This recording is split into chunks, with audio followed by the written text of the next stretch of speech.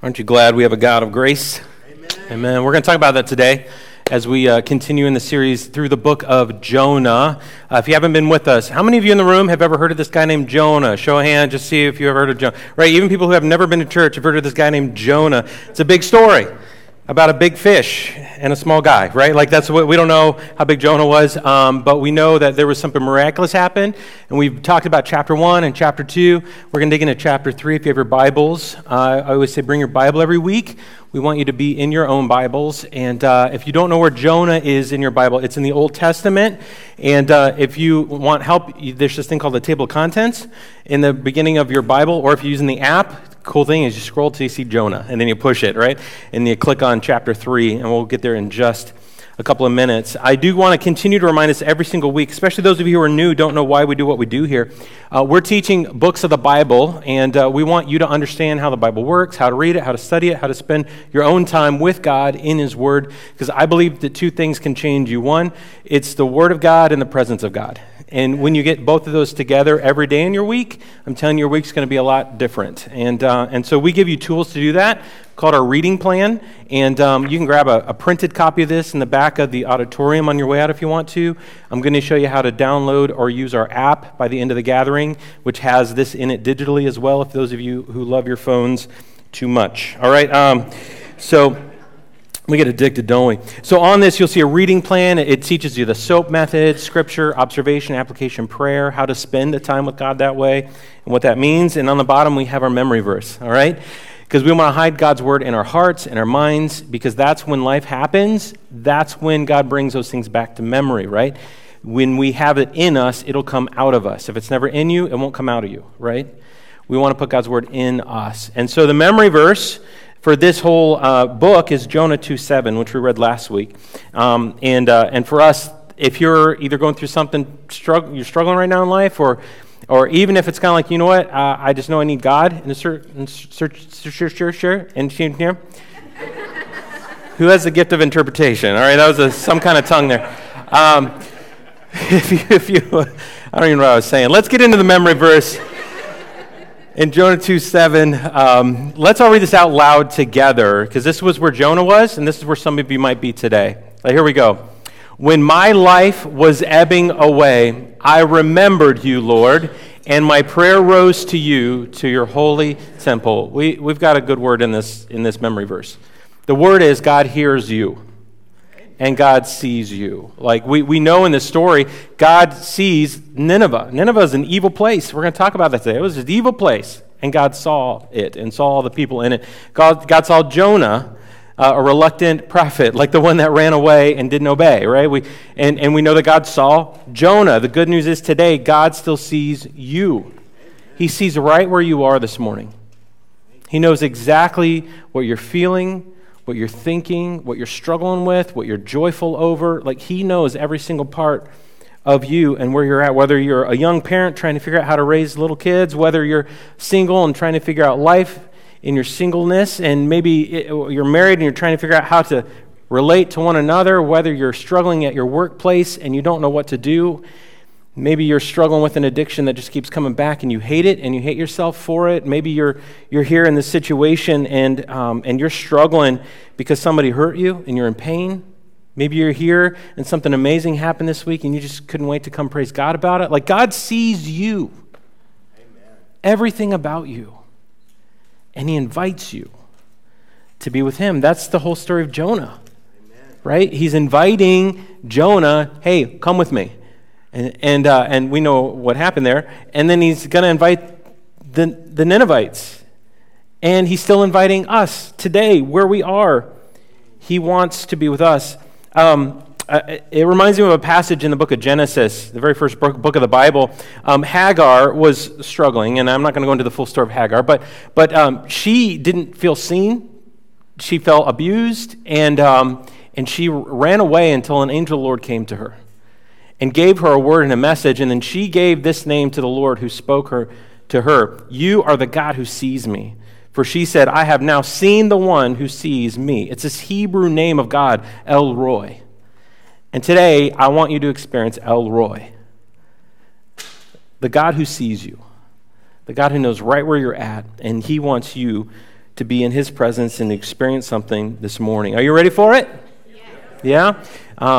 So we're going to hop into the message this morning, knowing that he sees us, he's with us, and he wants to do something in our lives today. Now, I'm going to get in the Wayback Machine in my life, okay? I'm mid-40s now, and I feel old, but I'm not, okay? Like, some of you are like, Tim, that's nothing. And some of you are like, you're old. Like, it's that weird age right in the middle, you know? You're kind of like, you're young, or it's just the way it is. But I grew up in the 80s. We got anybody else grew up in the 80s, right? You survived. Good job. You had no helmets. You had no, right? Like, you didn't have any padding. You didn't have, like, your parents didn't know where you were half the time. Like, you survived, you know? You got through life. And one thing that I survived was my BMX bike. Anybody love biking? Like, for me, my bike was my freedom, right? Like, I don't, all summer, my mom had no idea where I was. You know, it's like all summer, I'm like, see you, Mom, in the morning, and then, like, when the sun set, I'm back, what's to eat? You know, that was my life growing up. Can I get an amen to anybody? Like, anybody experience that kind of thing? Okay. Those of you who are younger, maybe you grew up in the 90s, maybe the 2000s, I apologize.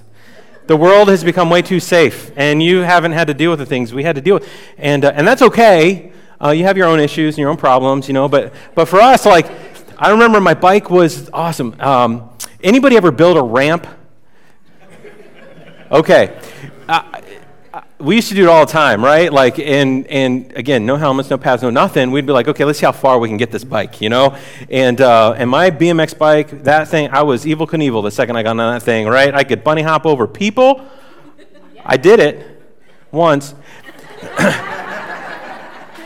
The second time it worked. All right. And then I saw this picture this week on my Facebook. I was looking at this picture. Look at this. Okay. This was like us, you know. This was us like, dude, I'm building this ramp. Guys, lay down. Come on, man. Just lay down. I'm going to ramp you. And I love that picture because it's like the adult is just going to like, let's see what happens here. You know, he's just sitting on the porch like, it's like, none of these are my kids. I don't know what's going to go down. But I got to watch, you know, and I don't know, I'm sure as a grown-up taking the picture, you know, like this guy, he's going to make it though, right? Right now you're seeing he's got trajectory, he's got the speed, he's got the bike, he's got the look. I mean, this is the cool kid in the neighborhood. Don't you hate the cool kid in the neighborhood that never hurt himself? You know that cool kid that was like everything he did, it was like awesome. I hated that kid, right? Because I remember there was a ramp, you can take that down, there was a ramp, I grew up across the street from Wayne Elementary, up in, North Madisonburg, it was called back then, North Worcester, now it's a nursing home.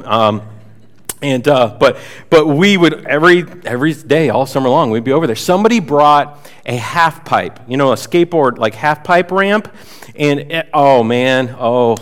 you know, when you're a kid, you're like, that's so cool, somebody skateboarding. And I tried to skateboard, I did a little, but I stopped when it hurt. And then, but this bike ramp they had on the playground, it went like this. It went like from the ground and went straight up like that. That's what skateboard ramps do. They go up and then they're flat, so you can go up, do a trick, and go back down. This one just went up. It didn't have any flat thing. It was just up, right? And it was probably about, I don't know, it was probably like 3 feet high, you know? And when you're like in 5th grade, it's like, this thing's huge. And I said, guys, watch me.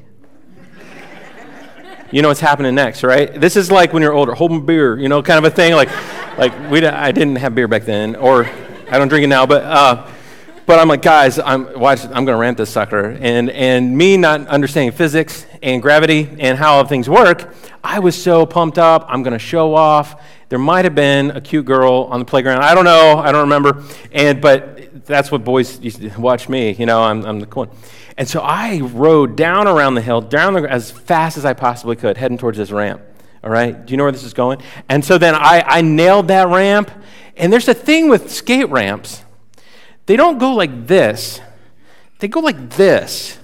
And Tim, again, not understand physics and geometry, I went like this, and my bike disappeared. I don't even know where my bike went. I mean, it went 50 feet in the air, it went over the playground. I don't know where my bike landed, because at that point, I'm vertical or horizontal midair looking at the sky going, this has gone horribly wrong. And then I just land, boom, right on my back, on my butt. You know that feeling where like, you know that feeling? It's like you can't breathe. It's like, and then you're trying to, I meant to do that. You know, you get up and you're like, I'm cool, whatever. Like, that's painful. Anybody ever have a moment like that where you just embarrass yourself? See, I'm digging into something here this morning. Because there's a point I made last week, and it is so true for all of us in life. It's so true for all of us in life. And here's the point. Either one of two things. Either you're humble or you're about to be.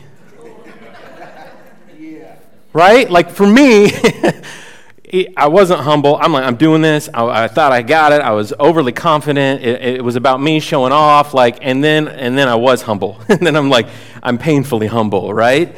Because of what I tried to do. Now those of us doing a bike trick, that's one thing. But in life, it's a whole other thing, isn't it? Whenever we're trying to live life, we're trying to do stuff, and we all of a sudden get hit. And we don't realize when we get hit, it might be God's grace. Okay, we're going to talk about God's grace today.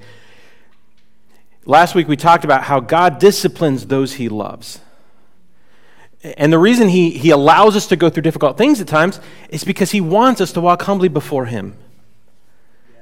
When we start walking in our own pride and our own self-confidence and our own self-righteousness, we are actually walking away from the presence of God. Pride and God don't go together, right? And we're going to see in a moment how Nineveh responds to God's word. But before we do that, remember how Jonah responded to God's word? You guys remember this? So Jonah is a prophet of the Lord. The prophet's job is to speak whatever God tells him to the people he tells him to go to. Typically, the prophet is calling the Jews, God's nation in this point of history, calling them back to a relationship with God. That's usually what the prophets are doing. Like, God's told you to do this. Walk in obedience. God wants you to do it. Like, they're continually trying to call them back to God. That's the prophet's job. And so now Jonah is being told, now you go to Nineveh, and you go tell them the word I'm going to give you. And what is it? Jonah says, no, right? God says, go. Jonah says, no. Then God says, oh, right? So that's where we were last week. Like, oh, really? So Jonah gets humbled, correct? His pride, it took him a long time in his pride to finally be like, Lord, I'm in a whale. Now my life is ebbing away. And okay, now I'll turn to you. Some of us need to crash hard before humility kicks in. Now, here's the interesting thing today. We're going to see a group of people who now God goes back to Jonah and says, okay, let's try this again. And he says, I want you to go to these people. And he's telling them to go to Nineveh. Now remember, Nineveh was about a 500-mile journey from where he started, where Jonah was supposed to be, to get to Nineveh. And instead, Jonah going the 500 miles, he was going 2,000 miles the opposite direction, and God had to call him back, right? Okay, now let's try this again. I'm going to send you back to Nineveh. Now, Nineveh is an evil city. It's an evil city. Like, everybody in there is full of evil, and they did horrible things in the city. We know from chapter 4, it says there's about 120,000 people. Scholars say it says that might just be the women and children, or it might be a certain age, and there might be more than that. There might be 500,000 people. I'm not here to argue. All I know is it's a big city. And even 120,000 people is a lot of people. That's all of Wayne County almost, right? That's a lot of people. All in one little city. It says that the city was so big it take 3 days to journey through the city to get to the other side. That's a giant city. This was the Assyrian capital. All right, so this city ruled with fear, control, with terror. This was the terrorists of the region. They were the bullies. They were the ones that when they won a battle, they would take the people that they conquered and they would skin them alive and hang their skins on the side of their walls on the outside of the building. They would take people and put them on spikes and let them die slowly so everyone would see, you must fear us. This is Nineveh. I've never been to a place like that. And so you think, well, no wonder Jonah went the other way, right? Jonah's like, God's telling me I don't want to be on a stick. Like, I'm not going to be a kebab. You know, I don't want to be, and he runs away. He goes the opposite direction. But God again says, no, I want you to go here. Even though we know that the Jews, the nation, they hated them. They were their direct enemies. And God says, so go to Nineveh. So this is where we're at in the story, chapter 3, okay? And we're going to read it. I'm going to make some points if you've got your worship program. I do have some more fill in the blanks as we go through the morning. But let's read this passage in Jonah chapter 3, and let's see what's happening in this story, okay? All right, is everybody with me? If you are, say yep. Yep. Awesome. Let me take a drink, and then we will hop into it. All right, now the word came to Jonah a second time, right? It's like, come on, time number 2, Jonah. Here we go. The word of the Lord came to Jonah a second time, saying, arise, go to Nineveh, the great city, and proclaim to it the proclamation which I am going to tell you. It's like, Jonah, you're not to go to say what you want to say. You're going to go say what I want to say, okay? So Jonah got up and went to Nineveh according to the word of the Lord. Now, Nineveh was an exceedingly large city, a 3 days' walk.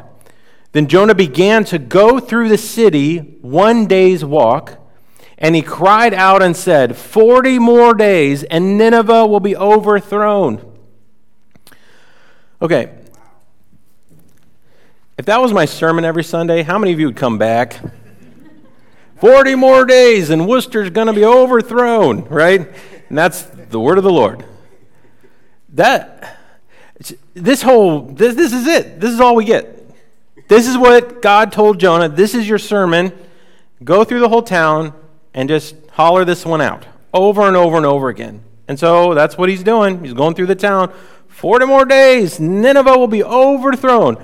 40 more days, Nineveh will be overthrown. And I'm guessing he's probably shaking as he's saying it. Because he's wondering, am I going to be overthrown? Like, am I going to be the one that's thrown into prison, right? Am I going to be the one that they're going to take outside the city walls? These city walls, just so you know, when you walked into the city, these walls were 100 feet tall. Chariots could race on top of the wall. That's how thick it was. This was a giant city. And now he's walking through it. Now, this whole thing is very interesting because God never minces he doesn't mix up his words. Like when God says something, he knows what he's saying.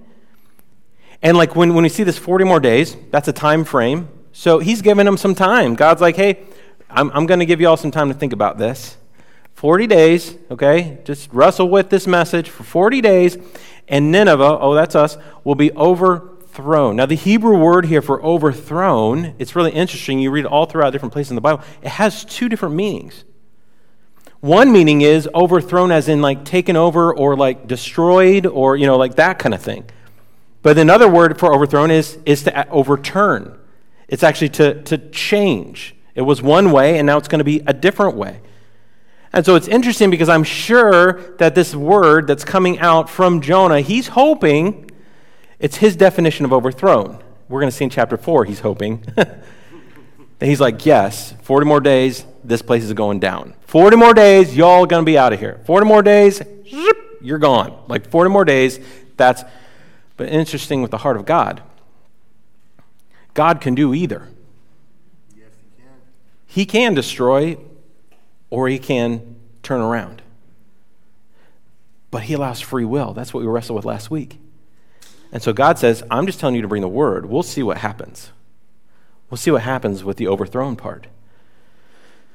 All right, let's see what happens. Verse 5, then the people of Nineveh believed in God, and they called a fast and put on sackcloth from the greatest to the least of them. What?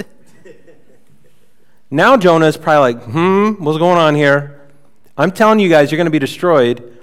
I thought you ought all get ready for battle. And no, they do just the opposite. They believed in God. Some of you, I don't know the translation you have. The NIV, I think, it just says believed God.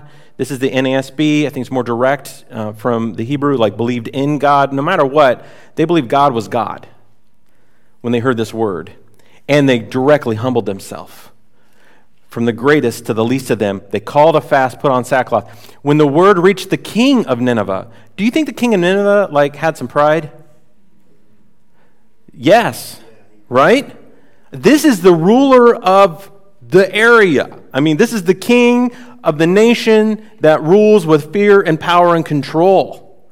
And so this word, hey, your city is going to be destroyed. It's going to be overthrown. Gets to the king. He got up from his throne, removed his robe from himself, covered himself in sackcloth, and sat on the dust. Whoa. This was not a very good sermon. But it's getting pretty great response. right? 40 more days, Nineveh will be overthrown. 40 more days, Nineveh. The king finally hears it. It gets to the king. This is still day one. And the king humbles himself. Don't you wish we had leaders who would humble themselves? Something happens when a leader says, I was wrong. I did this wrong. I said this wrong. And asks for forgiveness. We don't see that often today, do we? Especially in the political realm. I mean, it's like, excuse. Will they, shift. And I tell you what, God opposes the proud.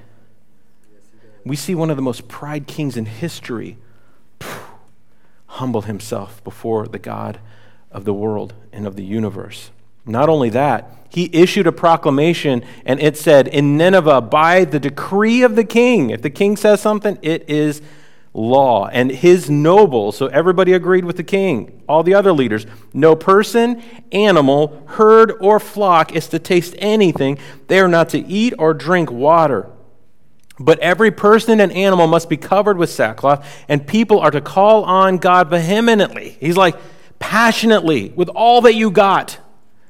It's interesting, like, I'm not a scholar, I'm not a Bible scholar, and I didn't research this, I probably should have. Like, I don't know if there's another place in Scripture where even, like, they're saying all the animals and the sheep and the goats and your pet hamster, like, everybody's like, we're fasting, like, we're bowing down, like, we're not taking any chances. Every single one of us, to the greatest, down to the smallest of animals, we're not eating, we're not drinking, we're putting on sackcloth, we're humbling ourselves.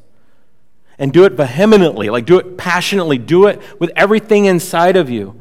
And they are to turn, each one from his evil way, and from the violence which is in their hands. He knows they're violent people. He's like, let's all stop doing that. Stop being violent. Stop hitting your brother. Stop, whatever it is, like stop. We need to stop our evil ways. I pushed the wrong button. Just a second.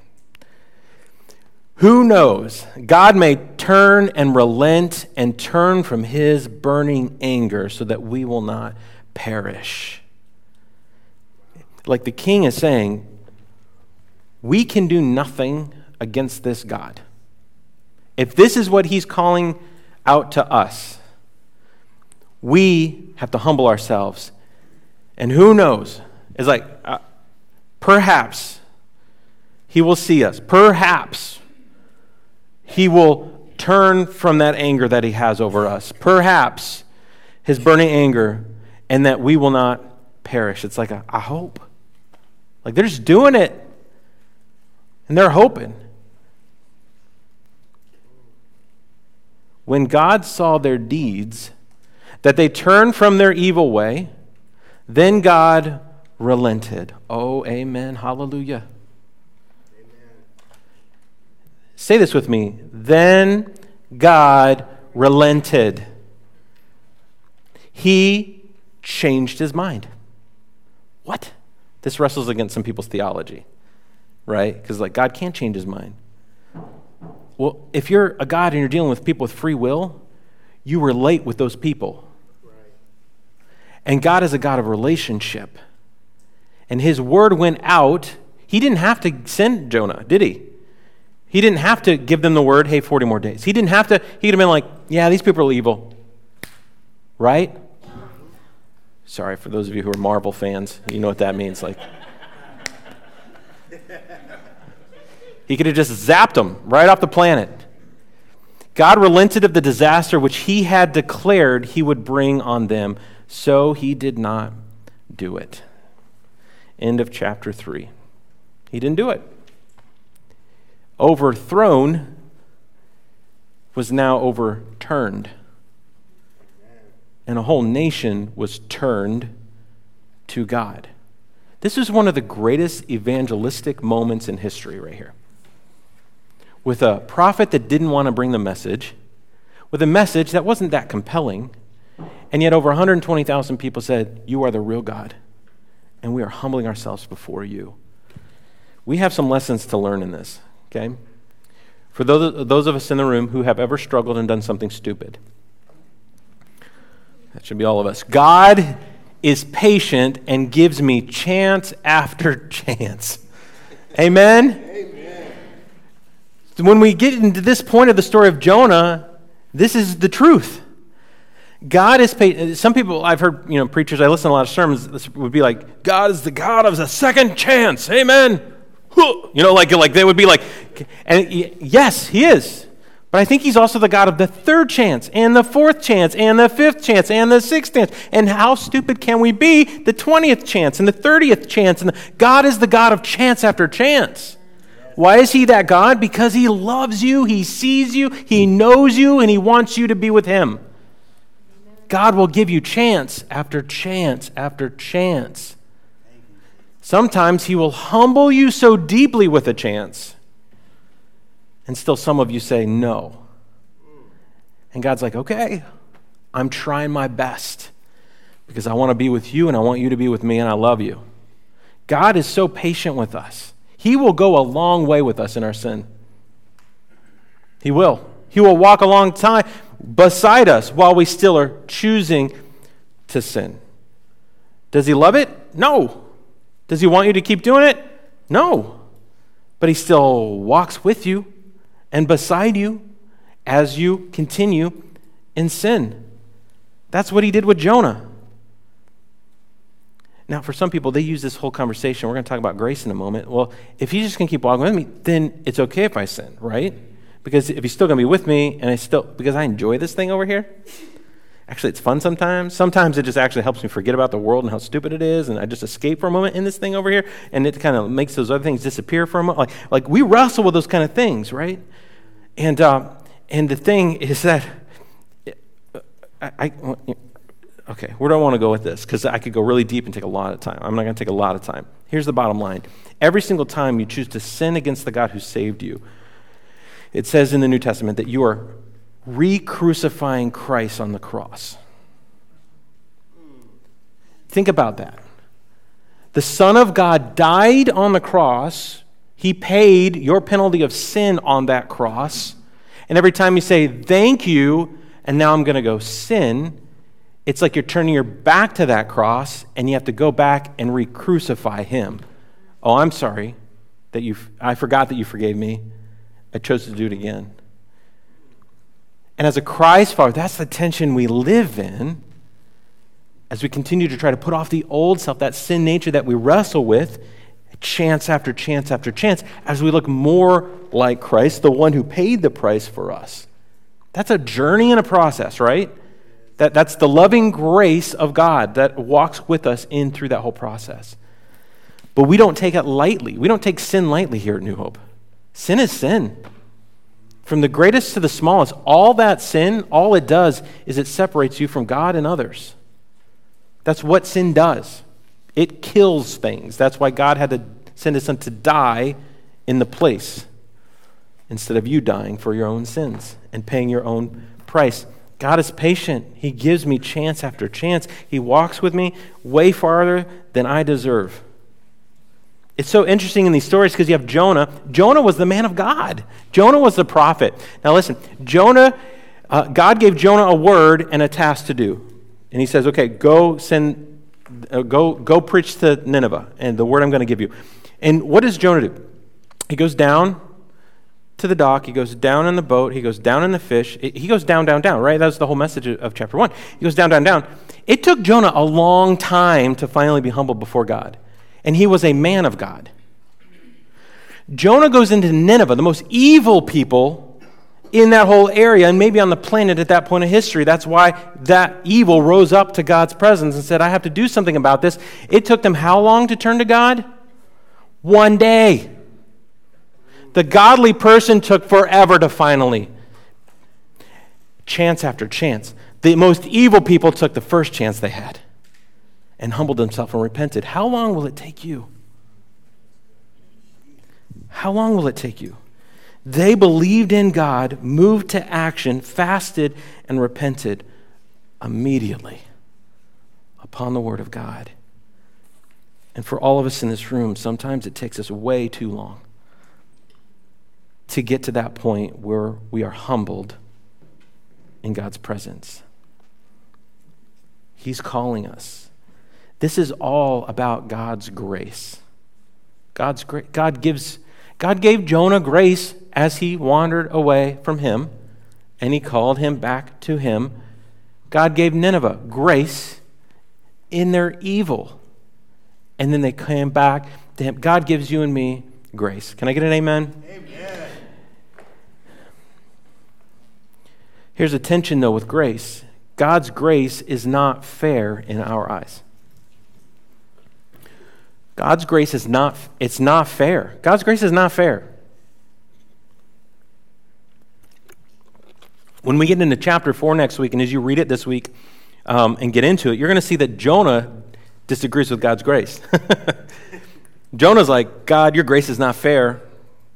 Because Jonah wanted overthrown to be destroyed. God wanted overthrown to be overturned. But when we see somebody who gets a lot of grace that we don't like, right? This is where grace and justice, that whole tension. And next week, if you want to know what I'm talking about next week, I'm talking about grace and justice next week, okay? And that tension for us as Christ followers. God is a God of grace, but he's also a God of justice, meaning he doesn't let things go undone. Like he still sees the things that are wrong, and he will be just about those things. And yet he's a God of grace, which means he covers things before himself so that we can be with him. That's a tension to wrestle with, isn't it? When we see God's grace, we don't, honestly, like God's grace is just not fair in our own eyes. I'm going to define it for you. You can write these definitions down, but this is like a typical definition of grace. Grace is unmerited favor, right? Anybody ever heard that before? Yeah. Grace is unmerited favor, meaning you've been given favor by God, but it's been not because anything you've done, right? You didn't earn it, you didn't win it, you didn't do your best to get it. Like it's fully and completely unmerited, and God just gives it. Like he just loves to give it. He wants to give grace to people, and that he just gives it not because of you, but because of him. Amen. That is his grace. That's unmerited favor, that God doesn't treat you as he ought to, right? If I'm telling you, if right now I could we got these awesome screens, and those of you join us online, like you're seeing everything that's on the screens. If I said, okay, here in just a minute, all of your sins just this week are going to be up on the screen, and we're going to just go ahead and scroll that. Right? Like what? Huh? No, what? What's this church? I don't want to go to this church anymore. Like, hey, what's he doing? Yeah, we've been keeping an eye on everybody, and we know what everybody did, and just so you know, like, we got cameras on everybody. Like, welcome to Big Brother. We're Big Church Brother, all right? So we know what's going on in your whole life. We're going to let it scroll, but here's the thing. I'm going to say, don't worry about it, right? We know we have done some stuff. God knows even more than what we've done. He says, I got you. That's unmerited, right? That's unmerited favor in God's presence. I love the way Psalm said this. Nikki was reading this week and said, you have to read this. This is a great passage. I'm like, yes, that fits perfect in this message. Psalm 103, a cry out to God. I love the Psalms in this. It says, the Lord is compassionate and gracious, slow to anger, abounding in love. He will not always accuse, nor will he harbor his anger forever. He does not treat us as our sins deserve or repay us according to our iniquities. Ooh, thank you, Jesus. I'm glad there's a he does not. Because if it was he treats us according to our sins and what we deserve and according to our iniquities. He gives us what we deserve. Oh, crap. Here's Tim's sins on the screen right now, right? Like. And what do I deserve, right? He does not treat us as our sins deserve or repay us according to our iniquities. For as high as the heavens are above the earth, so great is his love for those who fear him. There's humility in there. Those who humble themselves before God. As far as the east is from the west, so far has he removed our transgressions from us. This is unmerited favor. This is what God has given us. I would say it this way. Grace is not getting what you deserve.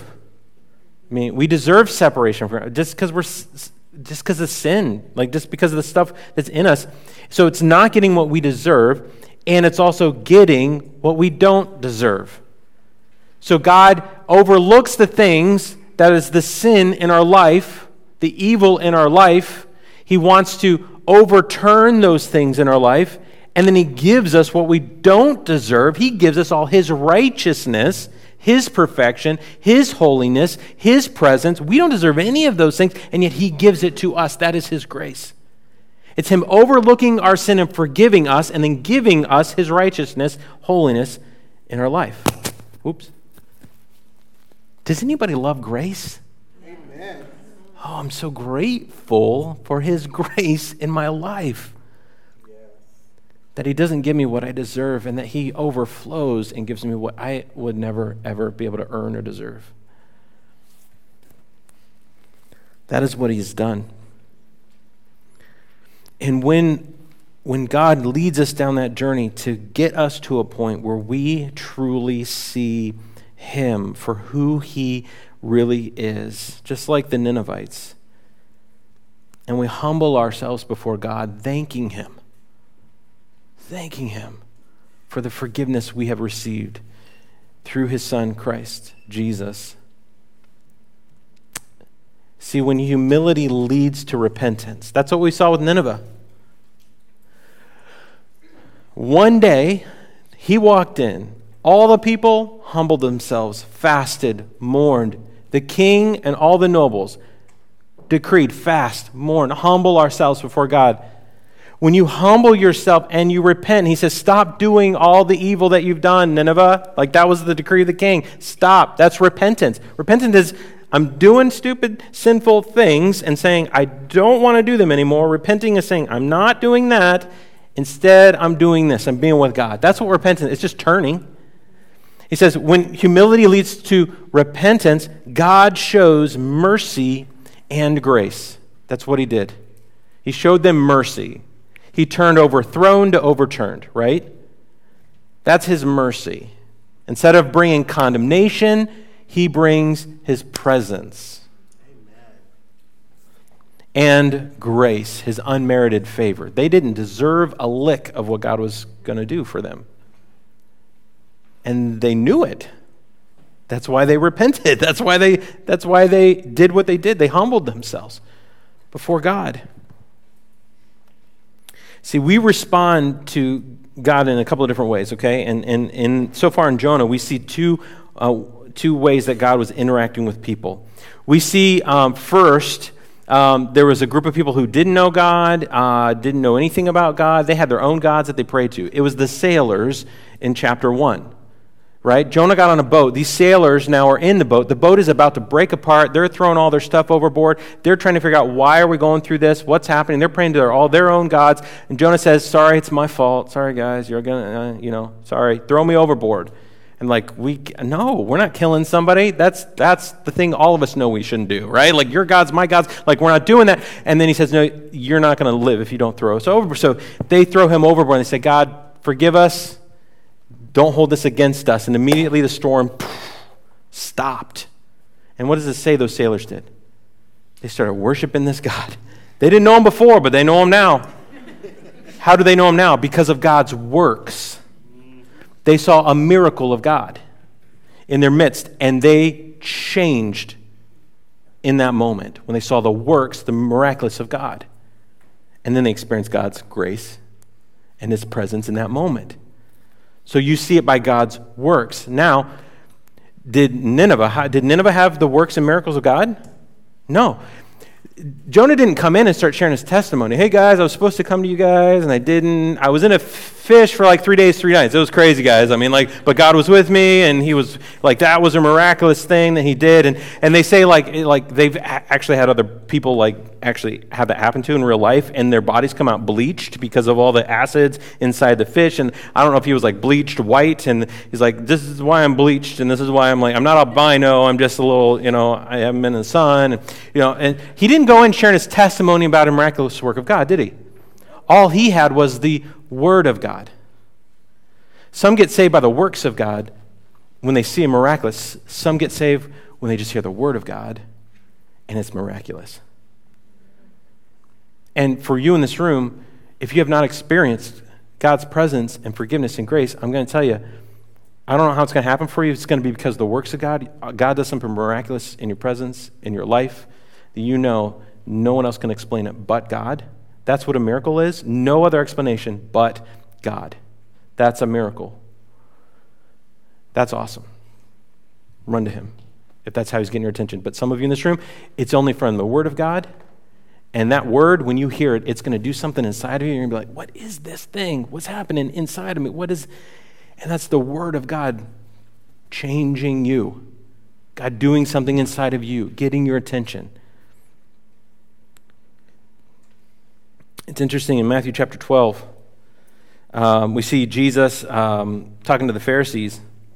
And when you see Jesus talking to the Pharisees in the New Testament, he's usually a little frustrated because they're not getting it. Because the Pharisees, they had the presence of God because they had Jesus in front of them. The Son of God was talking to them. They had God in the flesh right in front of them. They had the miracles, the work of God, because Jesus was doing the miraculous right in front of their faces. And they had the Word of God as Jesus was teaching them the Word of God. And they still would not repent. Now, why am I saying this?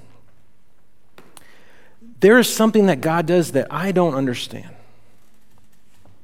He works in people's hearts and lives that I could never, I don't think any person could ever control or manipulate or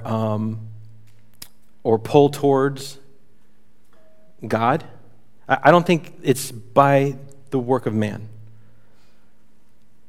All I see is our job is to preach the word, let God show up in his works when he wants to, and then God works in the heart.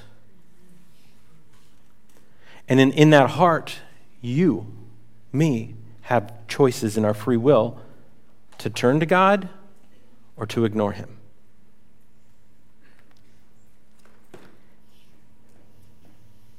It's really interesting seeing this tension all throughout Scripture. The religious trying to get to God but never making it because of their pride, and the evil person that everyone else would say they don't belong, repenting and coming to God and entering the kingdom of heaven. Grace isn't fair in our eyes, and I'm thankful for that. Because even the most evil of evil person can experience the grace and forgiveness of a loving God. And if the most evil of evil can, I can too. You can too. For it is by grace you have been saved, through faith. And this is not from yourselves. It is the gift of God, not by works, so that no one can boast. You are only saved because God's grace covers it. That God's grace forgives you of your sin. That God's grace sent his Son on the cross to pay for the price of your sin. The only reason we're saved is because of God. Yes. And not because of us. Y'all with me? Yes. And if you're here and you're trying to be a religious person, you're trying to do good, you're trying to look apart, but you don't actually know God, I'm going to tell you, stop trying and start turning. Stop trying to be a Christian and let God turn your heart to him. And if you're here and you're a daggum, horrible, no good sinner, welcome to church. That's all of us in the room. And the miracle of God is that he saved me. He saved Todd. Amen? Amen. Yeah? He saved Jesse, right? He saved Chuck. He saved all of us in this room. And if you don't know him and want to be saved, today might be your day. God is a God of salvation and grace, and I'm so thankful that we can call on his name and turn to him and humble ourselves, and he says, thank you. I love you. I'm with you. I forgive you, because the moment you asked, it's done. And my grace, it is poured on you like a blanket from heaven. And I love you right where you're at.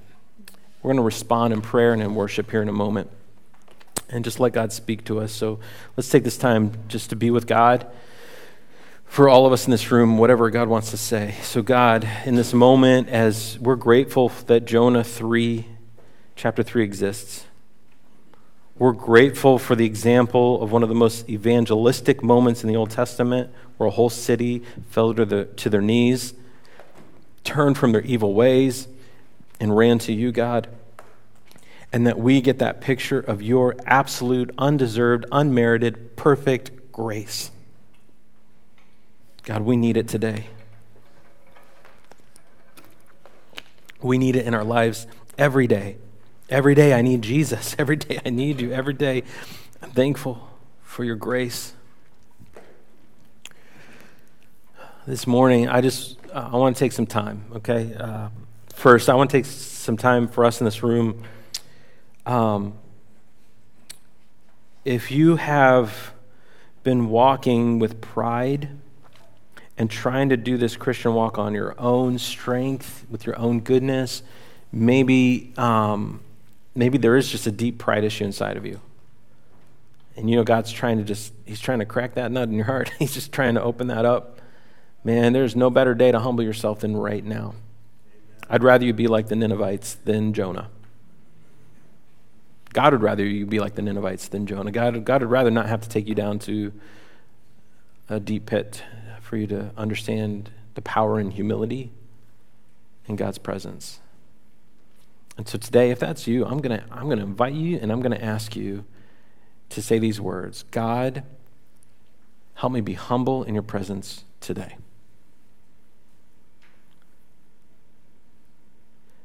And maybe you need to start each day this week that way. God, today, help me be humble in your presence. And let him work in that pride area or issue in your life.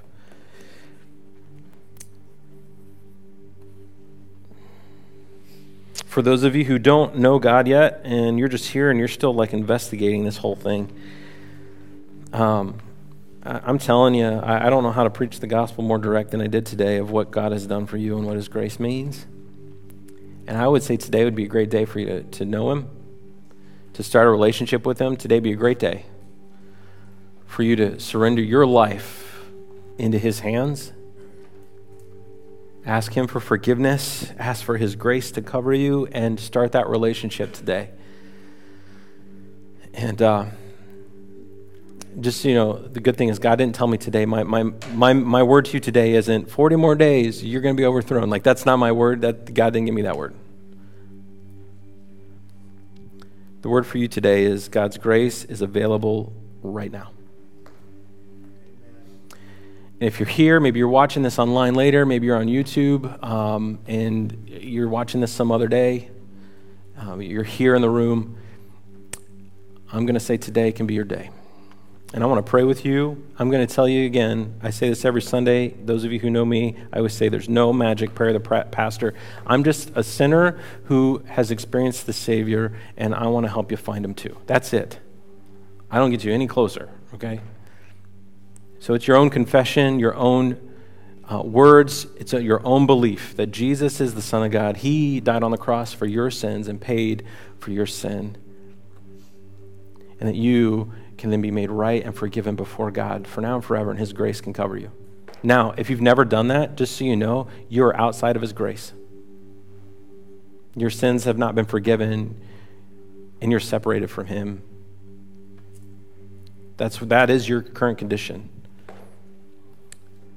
And so today, if you want to change that and move to him, let's all just take a moment. Let's bow our heads and let's take a moment in prayer.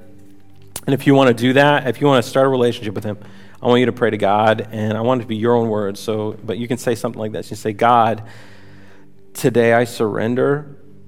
I humble myself before you, and I know that I can't be good enough to get to you. I can't be good enough to earn your love. I can't be good enough to get to heaven. I can't do it in my own, and I know that you can forgive me of my sins. So I'm asking you, would you forgive me of my sins, God? I confess that Jesus died on the cross for me and my sins. And I invite him, I invite the Holy Spirit into my heart, into my life. I I want your grace to cover me like a blanket. I want your forgiveness to free me. And I want to be with you, and I want a relationship with you. And so here I am, God, inviting you. And I just ask this in Jesus' name alone. Amen. And God, for all of us in this room,